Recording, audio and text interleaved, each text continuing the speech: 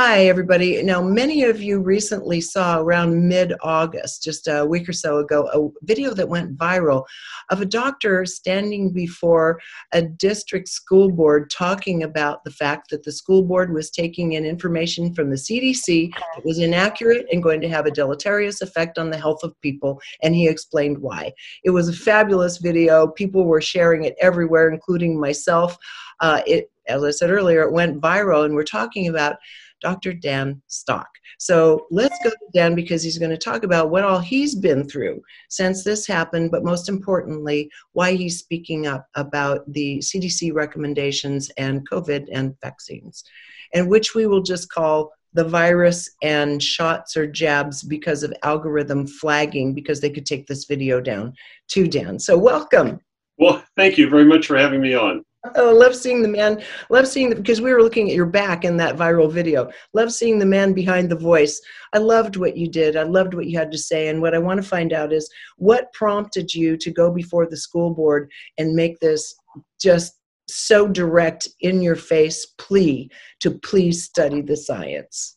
I'm scared, and I'll just tell you the reason I'm scared. My dad was a bomber pilot in World War II, so I became a student of Nazi Germany history. And this reminds me very much of Nazi Germany and how it developed. And when I see people ignoring data wholesale, even when it costs other people's lives, and falsifying data so that they can induce fear, this is exactly what it took to get the Nazis in power in Germany. And when I see that happening, it's like, hey, Dad took worse than this. I got to stand up and say something. So I had several parents who knew my views on this, who knew how scared I was of this, who asked me to come speak to the school board. And so I went to speak to the school board and didn't know it was being videotaped, but if it's getting the word out so that people understand exactly what's going on, I'm happy to have it out there. It was such an articulate, it was only, what, 6 or 7 minutes long, so if you can find it on YouTube, an incredibly articulate, impactful, brief presentation to them, and you offered at the time to give them thumb drives with all of the data, the real science, the background on everything. You even offered to represent them if they made a bold decision and anyone was sued pro bono, to stand up for them in court as an expert witness on the subject. So what I want to know before we go into this, and for everyone else who's already seen that video, did any of them take you up on it? Did any of them call you? Did any of them review this material?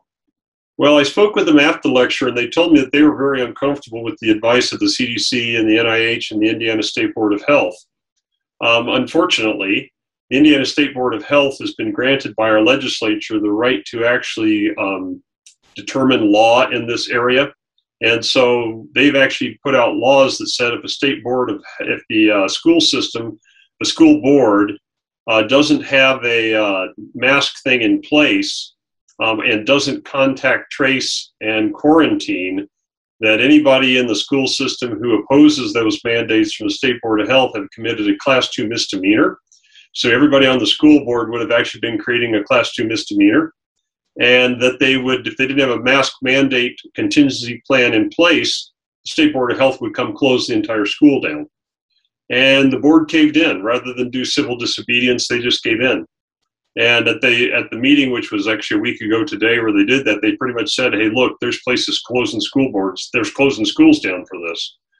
And so our problem right now is that our State Board of Health, like all of the government things to do with healthcare, they have way too much power than what they should have. I think they're mostly listening to the CDC and probably being financially threatened by the CDC and the NIH, because our federal government financially threatens the states when it wants to get its way with them. And I suspect that for those things, first of all, our state health commissioner is a very good OBGYN. I actually referred her patients, including members of my family. But if you've been to medical school, you know how much you don't learn about immunology and inflammation regulation. You go off to functional medicine training, get a little bit more, then you're a geek like me, you go to even more. And you recognize that there's probably very little in that state health commissioner's knowledge base that allows her to take the CDC and the NIH to task especially if there's financial or political threats at bay, which you can just about guarantee there are, because that's what the federal government does to people. And so that's been the result of it here at that school system. Since then, I've been contacted by other school systems where the parents are actually trying to get the school boards to actually resign and let parents take over who are willing to say, hey, come charge me with a misdemeanor and come close down my school and we'll have it anyway. And then you can see if the police will come arrest us and if the attorney general will prosecute us. Did you ever think we'd be having a conversation like this? I started to think about this in March of 2020 when I saw these irrational things suddenly start coming out of the CDC and the NIH. It's like, look, this doesn't make sense. This thing's like influenza. It spreads the same way. Masking and quarantining and all of this will have no effect in an aerosol particle transmitted respiratory virus with animal reservoirs. And I began to say, oh, no, the science is going away. It's no longer got anything to do with facts. That level of ignorance when it gets to the level of a powerful government can cause all kinds of destruction. And I'm not terribly surprised that we're here. Frightened, but not terribly surprised. After all, like I say, this is what happened in Nazi Germany. Right. So let me ask you something here. Okay, so you're talking about masks and that masking doesn't help with this type of respiratory ailment or virus. And yet people argue that, okay, but cold and flu was kind of knocked out for that year. We didn't see the normal influenza and cold season. And now again, we were isolated as well. So what do you say to that? Well, I would say two things. First of all, there were studies done back in 2008 where they actually had a randomized trial within I can't remember the city in New England where they did it, where they actually paid people to be randomized, some of them who were going to do all the viral avoidance measures and some who were going to be as cavalier as they could be. And it didn't reduce the hospitalization rate, symptom rate, or death rate from influenza. So I tell people the right study's been done with influenza and it didn't work. This is transmitted the exact same way influenza is. But there's actually an even more powerful explanation, which feeds right back into the deceit from the federal government on this.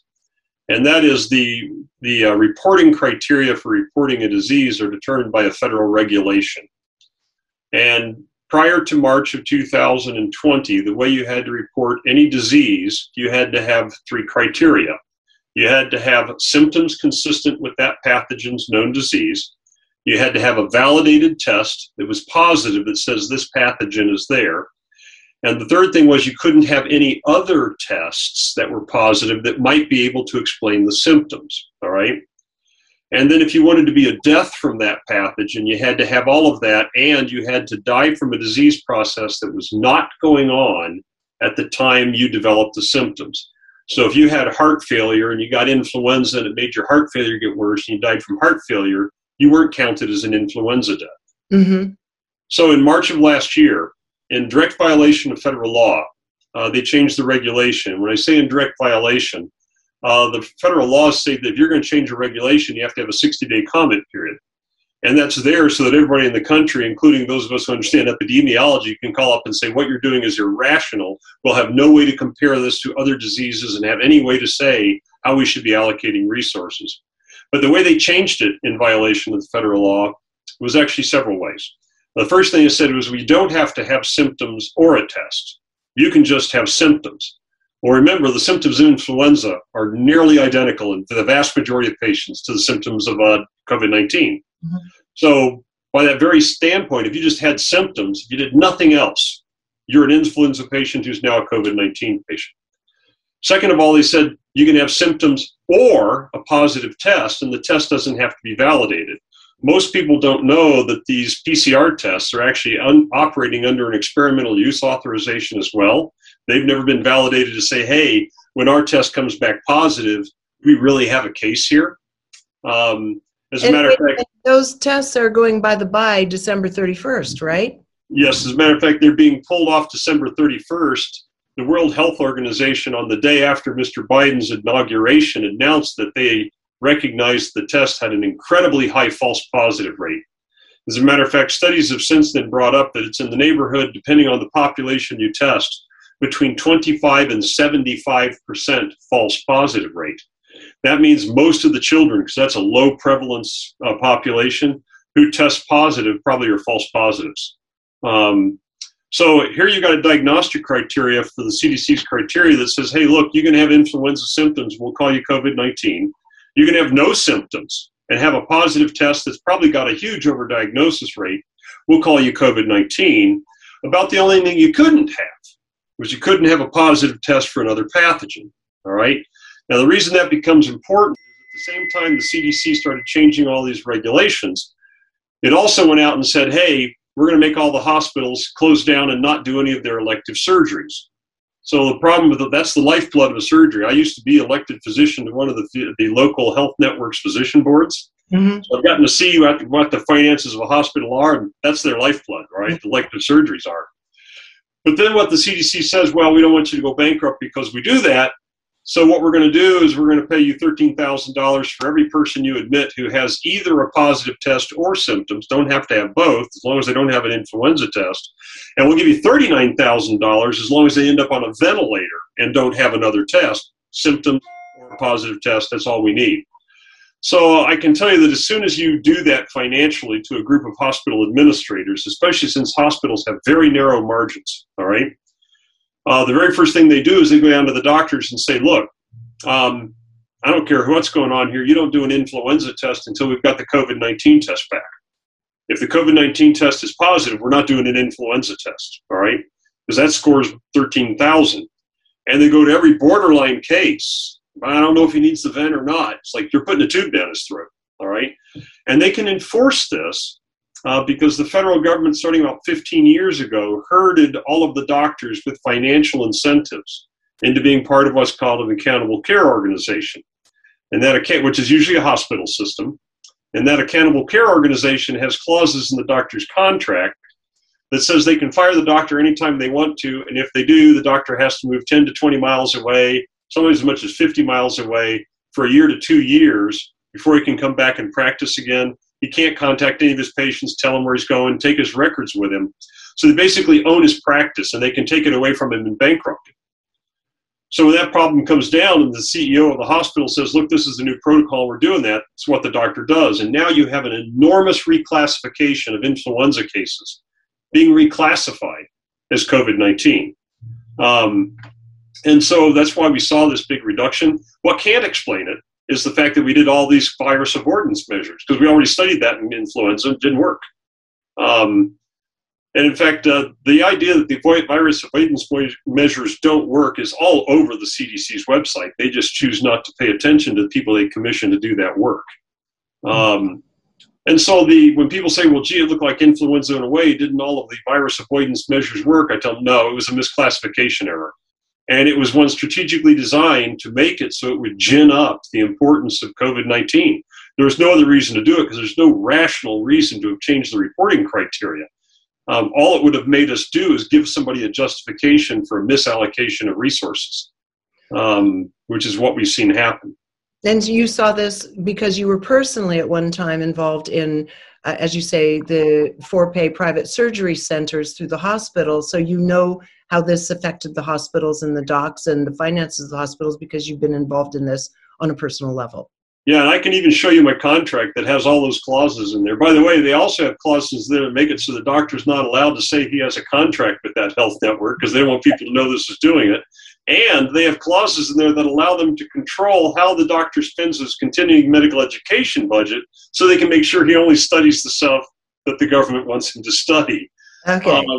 And so this has been going on for 15 years now. We have an entire generation of doctors who can only think about the protocols that are put down by the federal government. I should have mentioned that the other thing about these accountable care organizations, the government can tell whenever you enter a prescription, because you have to link a diagnosis with it, so they know when you're writing a prescription, what you're writing it for, how well you're following the guidelines, and they actually tell these health networks that, look, we're going to cut your reimbursement if your doctors aren't following the guidelines close enough. So the government doesn't know what the doctor's actually doing, but the health network does, all right? They don't know exactly which patient he did it for, but they can call up and say, hey, Dan, you know, you're not writing enough ACE inhibitors for people with high blood pressure. And you don't do that, you're out on the street. And right. By the way, if you get filed from that hospital, no other hospital is going to touch you because you'll hurt that bottom line as well. So now you're effectively blacklisted. Well, and this was used by the CDC and the FDA because they rapidly came out and said, hey, ivermectin and hydroxychloroquine they're not to be used in COVID-19 disease. And so once they said that, now it's part of the protocol, doctor writes it, he's toast. And so they could actually make it so that these people would stay sick and never get helped until they were so sick that they looked worse than they needed to be, and that would gin up the fear. And this is the thing that most sounds like the genocide. I can't tell the difference between this and gassing 6 million Jews. This whole message from the CDC of, look, you've got COVID-19, go home until you're damn near dead, then go to the hospital so you can get a tube down your throat. When had we intervened rapidly with things like ivermectin, COVID-19, zinc, quercetin, hydroxychloroquine, actually the most active thing I've seen is the active form of vitamin D called 25-hydroxyvitamin D. Absolutely. Which you're not allowed to compound up in the United States, because I know I called up my compounding pharmacist when I read the study that said it was 100% effective on death and 90% effective on ICU admission, and asked him to compound it up for me, and said the FDA's already sent out a notice that if we do that, we get a $50,000 fine and lose our license. Yeah, to me, this just enrages me. This is a criminal conspiracy to withhold information that every citizen on this planet needs to know in case they do end up being exposed to and become symptomatic with COVID versus a standard influenza. And the fact that these doctors are prepared to do that and they're not allowed to for fear of losing their license or their status with an HMO, et cetera, or even a lawsuit, for example. This goes back to what you said at the very beginning of the interview. This is an agenda that is so deep and to me so dark and so obvious. I don't know why anybody's even arguing about it. I mean, you have your patients, you have had people with COVID and you've put them on these things and no one went to the hospital. Yeah. I mean, a lot of people would say, well, he's only treated 15 people. That's a small sample size. But I tell people, guys, you make it sound like I'm the only data point that's out there. America's frontline doctors, the FLCCC, frankly, if you don't even want to have credentials, if you just want to go read literature, I can share with you a link that has 31 trials, placebo-controlled, randomized, blinded trials in ivermectin. The only one that didn't show a benefit was rigged so it would fail. They took everybody out of the trial who was anything but the mildest of mildest COVID-19, compared to ivermectin to placebo, low dose. Of course, it didn't work. And so I tell people, it was one of those things you say, this is like doing a study of birth control pills on men. They don't keep men from getting pregnant. They must not work. So I tell people this disinformation campaign, which has been run by the government through the media, guys, it doesn't rest upon my credentials or anybody else's credentials. There is solidly published medical literature that indicates that the government is doing this. Inarguable literature. So let's dive into it. You're very outspoken about the jabs and kids in particular, and you were addressing a school board, and I'd like to talk about this. We even argue with our 14-year-old who is arguing because he's been reading all the standard, watching all the standard media more than reading. He's afraid. He feels he really needs to have an inoculation, right? He needs to have that vaccination, and we're trying to share science with him. So he's advocating for it himself. He's been totally brainwashed. Let's talk about that with kids, what it's actually doing with them, what the death rates for kids who actually contract COVID-19 is versus the problems or deaths for those who have had vaccines, and whatever you care to share with us. So the last numbers I saw on people under the age of 18 dying from COVID-19 is that 99.98% of them will recover. So that's 0.02% of them are going to die. The ones who are going to die are actually fairly easy to identify because they have chronic inflammatory diseases that are already ongoing. And when you look at the risk of that, and then have to put that up, first of all, against the risk of masking and social distancing. And I don't mean just the physiologic effects of masking, because we already know that it raises carbon dioxide levels, lowers oxygen level, increases respiratory rate, causes headaches. This is all very well worked out even in adults. And we have a study that says it's even worse in children. The smaller the child, the worse it becomes and the faster it gets there. if you look at, then you get into the risks of just the social isolation of making people so they can't read facial expressions. Now you end up with these harms far outweighing the benefits of masking. And then you're into the discussion of vaccines. And I want to start off by telling people I am not an anti-vax doctor. Glad my mom and dad gave me measles, mumps, rubella vaccine. Give it to my own kid after I made sure they had adequate zinc, selenium, iron, iodine, and vitamin D. All right. But not all vaccines are wonderful, and vaccines have had a bad track record. And the ones that have had the worst track record are viral respiratory pathogens for what we call low penetrance pathogens. Mm-hmm. So you have to know that for respiratory syncytial virus, common cold, influenza, even COVID-19, around 70% of the people who become infected never develop any symptoms at all. So the first thing you need to know about that is in this big equation about disease, which is, hey, the strength of the pathogen times the strength of your immune system kind of thing, that the pathogen variable is very small, and that the big variable is the health of the immune system.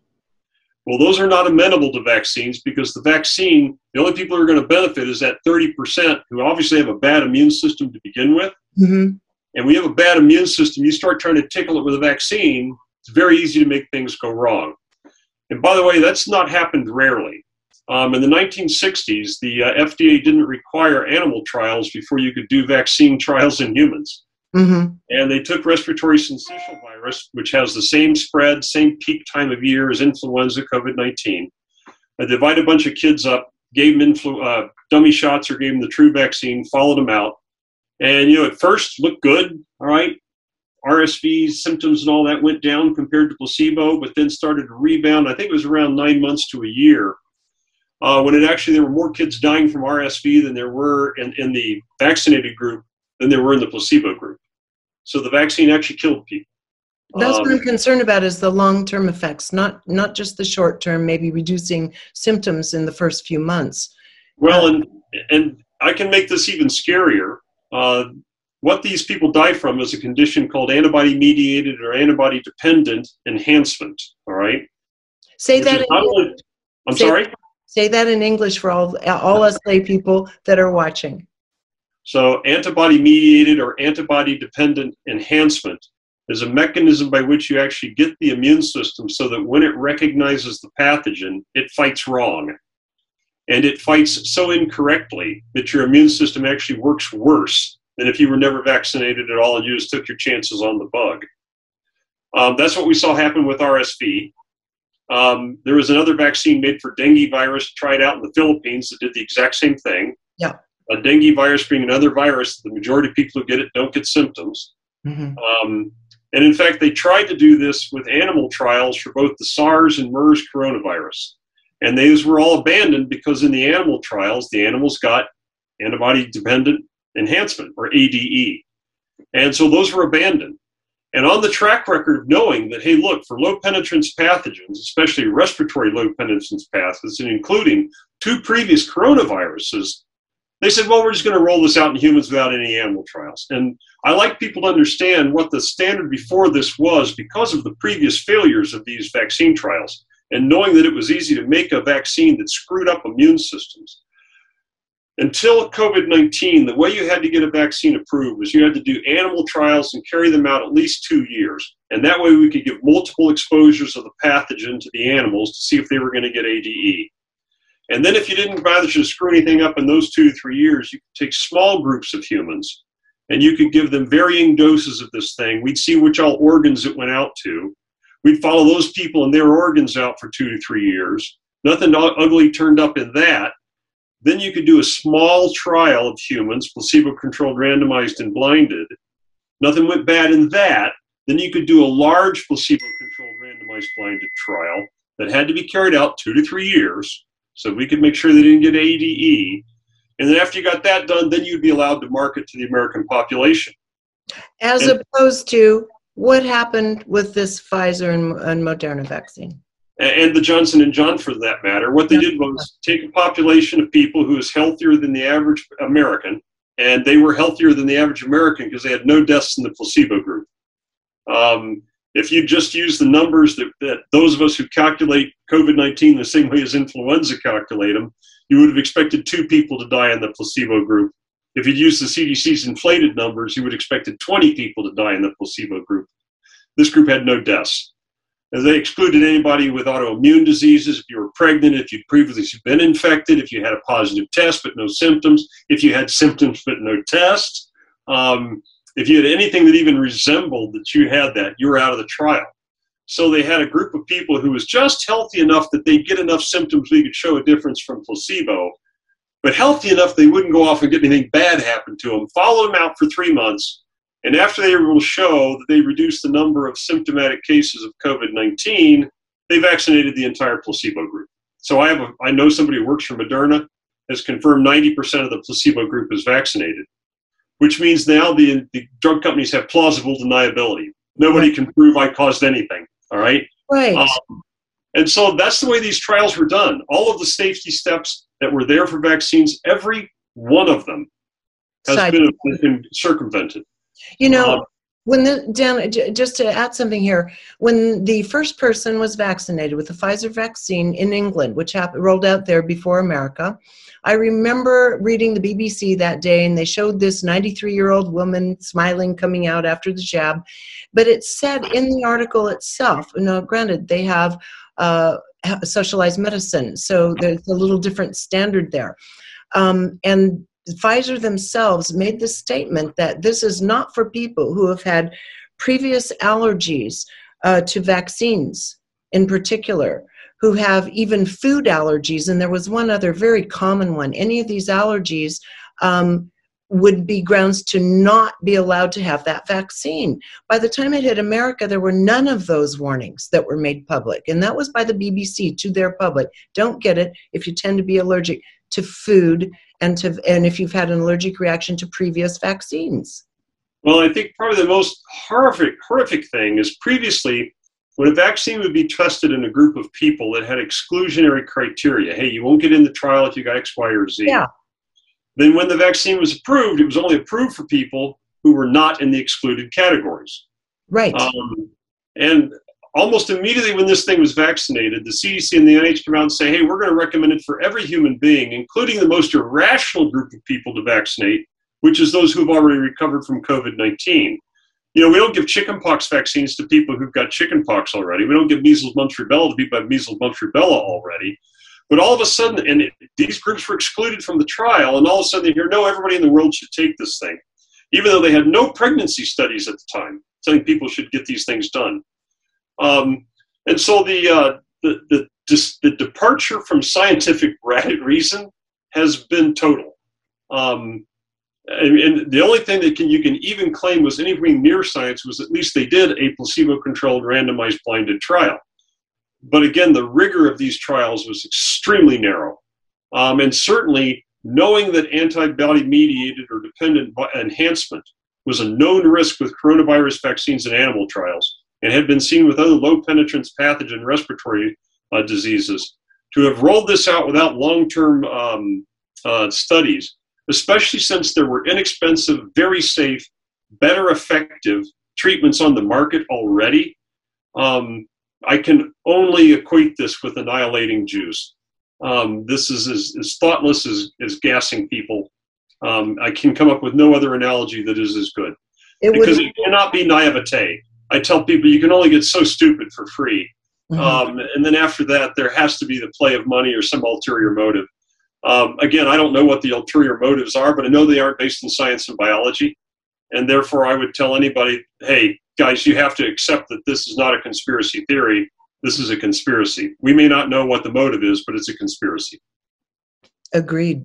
So I know you're tight on time, and so I want to ask you, what do you think is the most pernicious aspect of this?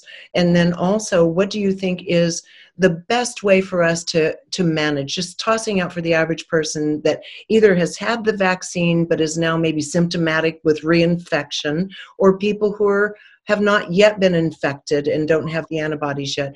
What would you tell them to do in terms of taking care of themselves, since there are so few doctors that are even able to help them or willing to help them? Well, let me start off with the governmental responses on this, because I tell people, you know, if somebody had stopped Adolf Hitler when he took over Czechoslovakia, we wouldn't have had World War II. Yeah. When governments step out like this, they continue to get greedier and more forceful. Once they've decided that they can kill people, and they're even planning on herding up the unvaccinated and putting them in concentration camps, that's already on their website.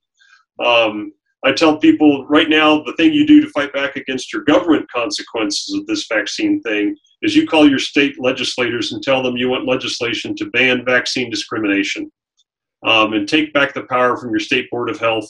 Take that back to the legislature. We have to fight back this federal government, and then tell them to support the Convention of States organization so that we can actually take this federal government and take away the power, which is so worth buying that lobbyists purchase it every day.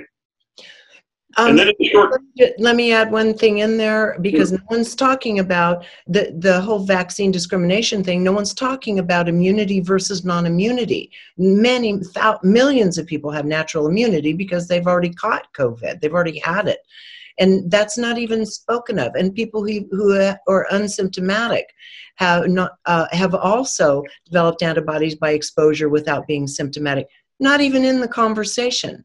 It should be an argument of immune versus non-immune. And then the FDA calls 2 weeks ago for us to not ask for antibody tests. Now that really got me. So anyway. Well, you can tell the reason they don't want that. Yeah. The hallmark of antibody-mediated viral enhancement is that they make higher levels of antibodies than people who have natural infection. Early on in this, the FDA was actually crowing about the fact they had that, and then quietly quit talking about how good the antibody levels were with the vaccine. I think somebody said, you know, hey, look, you're tipping your hand here, dude. Yeah. But you're right. When you discuss immunity, you know, you don't even have to demonstrate immunity with an antibody to see that you've got it. You can demonstrate it by saying, hey, I have a zinc taste test latency of 1 to 5 seconds. I have a 25 hydroxy vitamin D level greater than 55. I take 400 micrograms a day of selenium and 6.25 milligrams a day of iodine. My iron index score is good. These are all things that will tell you, look, I'm going to have an asymptomatic exposure if I get the thing anyway. Right. And none of that, no one is asking for any documentation that you have that to demonstrate immunity. Right. Which means in the end, it isn't really about immunity. It's about getting people vaccinated. And that's all they really care about. Okay, so the things you just mentioned, anything else you want to add to that to tell us very simply and clearly what we can do to build our immune system, because this thing's going to be circulating around for a while? So I would tell anybody, start taking 5 to 10,000 international units of vitamin D3 a day, whatever amount it takes to get you a 25 hydroxy vitamin D3 level approximately 6 weeks later that's greater than 55. And by the way, as long as the level is less than 110, 120, don't worry about if your dose is up that high. It's not going to hurt you, all right? Okay. Along with that, I have people take whatever amount of zinc supplementation they need to get, so that if they take a 2% solution of zinc sulfate, which you can buy online, lots of places sell it, you take a teaspoon, put it in your mouth and hold it, and you count how many seconds it takes for you to taste something besides water. For most people, it'll be bitter metallic. Some people find it to be sweet. But what matters is, hey, is this 1 second, 2 seconds, 5 seconds? If it's more than 15 seconds, you're pretty severely deficient still. I tell people if you're in the 6 to 10 seconds, I'd probably take a little more and retest in 2 weeks. If you're 1 to 5 seconds, you're ducky. If it's coming on immediately, you might want to back down a little bit. You may get a little bit too much zinc and make yourself get copper deficiency. That's fascinating. I haven't heard that from anyone. That's wonderful. What else can we do? Well, if you're going to take large doses of vitamin D, I would recommend 200 to 2,000 micrograms of broad-spectrum vitamin K a day. Vitamin D can make you go back to absorbing calcium normally, and if your diet or other things are making your vitamin K level low, then you actually won't handle this new calcium right, and you can get calcification issues. Along with that, I tell people 200 to 400 micrograms of selenium a day. And then when you've passed your taste test and you've got somewhere between 200 and 400 micrograms of selenium a day, and I lean more towards 400 unless you're a small person. We don't have a really good test for selenium like we do for zinc. Then add into that 6.25 milligrams of a 50-50 mixture of iodine and iodide. That's called Lugol's iodine. Yeah. There's a bunch of preparations that can be offered that. And the other thing I would tell people to do is to make sure that you have adequate iron. And that's assessed by doing something called an iron index, which is done by measuring your soluble transferrin receptor and your ferritin level. And you divide the soluble transferrin receptor by the log to the base 10 of your ferritin level. And that number is less than 1.5. Iron is probably good. Borderline cases, you can do what's called a transferrin saturation. If that's greater than 25%, you're probably good. But that's the second choice test. It's not quite as reliable as the iron index is. And if you've got those things passed, you probably, if you do get COVID-19, you're going to be minimally symptomatic and easily treated with ivermectin. And then I tell people, if you really want to go to the mat with this, ivermectin has wonderful data saying that if you dose it once a week with 12 to 24 milligrams once a week, 12 milligrams, yeah, it actually prevents symptomatic COVID-19 disease. And that, by the way, is much cheaper. A year's supply of that is much cheaper than any COVID-19 vaccine. And side effects much less than any COVID-19 vaccine. In fact, one of the big misnomers people need to know about the vaccines is that they actually don't prevent symptoms, they cause them. Yeah. To give you the numbers for Pfizer's vaccine, I think they prevented, it was either 165, 170 symptomatic cases of COVID-19, but to do so, they had to cause approximately 18,000 sore arms, approximately 11,500 cases of fatigue, and 6,750 cases of fever to prevent approximately 170 cases of a febrile, fatiguing, painful disease. And so I tell people, if you actually look at all the symptoms caused, this thing actually caused more symptoms than it prevented, which makes it hard to make the argument that the vaccine's better than the disease. Yeah. You can make the argument from these short-term trials that in the short term, the vaccine did reduce severe disease and hospitalization. Mm-hmm. But the natural history of antibody-mediated viral enhancement is that it gets worse over time with subsequent exposures until eventually it's actually worse than vaccination and no longer preventing anything. And I can tell you, those of us who are into inflammation regulation and immune regulation are very worried. We're not sure we know how to prevent that if you get into ADE. We're not sure we know how to talk your immune system back out of it again. We have some ideas, but no studies have ever been done on a group of people in ADE trying to get them out of that because we kept these vaccines from getting to market before this. Yikes. Okay, so let me ask you one practical question and then I'll let you go because I know you got tons of stuff going. Everybody's after you right now. A lot of our doctors won't allow for they will not call for those labs. So a lot of our HMOs and such won't cover them. There are things like personal labs and these other labs that pop up on the internet, some associated with Quest Laboratory, for example, and others. Are these reliable that we can just go straight pay, just get someone to draw the blood and go straight pay on it? Or do most of these require a prescription, a doctor's order? No, you can actually always order your own lab tests. And most of the time that discount lab that's selling it to him, he's going to take it down to the local Quest or LabCorp and have it done there anyway. Exactly. He's just got a contract that allows him to get it done at a cash-pay market price. So no, they're reliable labs. They're being done by reputable labs. By the way, all those labs that I mentioned, they're all what are called referenced labs, which means if you want to be a lab in the United States and you want to sell those tests, the FDA has to regulate you and make sure you're doing it. So they're passing the same regulations as all the ones who take insurance in that. And every one of those labs I mentioned, you can get done through one of these cash pay labs. Yep. And I encourage people, you'll usually get them cheaper than if you go through your insurance, especially a high deductible plan. So take control of your own health care, take control of your own money, ignore the CDC, the NIH, and the FDA. These people are not our friends. They aren't trustworthy. And take control of your own health care. And then if you want to get a vaccine after hearing all this and reading all this data, hey, that's your call. I support your right to do that. But I think most of America, if they knew what those of us who have seen these vaccines and what they do, those of us have to clean up the messes they cause.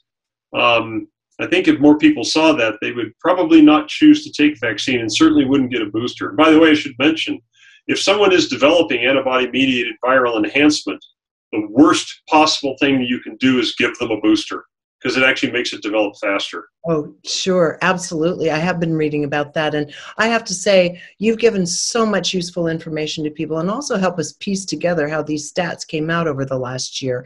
And I so much appreciate your taking the time to do this. You're a warrior and you keep going. I know you're going to be popping up everywhere over the next year. And thanks for your courage. I appreciate it. Well, I think you want to talk about courage, you talk about Cyril and Dorothea Stock. That's my mom and dad. World War II fighter pilot, and the woman who let him cry out all the tears from that. That's courage greater than mine. I'm just trying to live up to the legacy of my parents. Well, I think you're doing that. And thank you so much. And I'm sure they'd be very proud of you. Thank you. I hope so. Thank you. Until next time, everyone, thank you for joining us here on ReginaMeredith.com.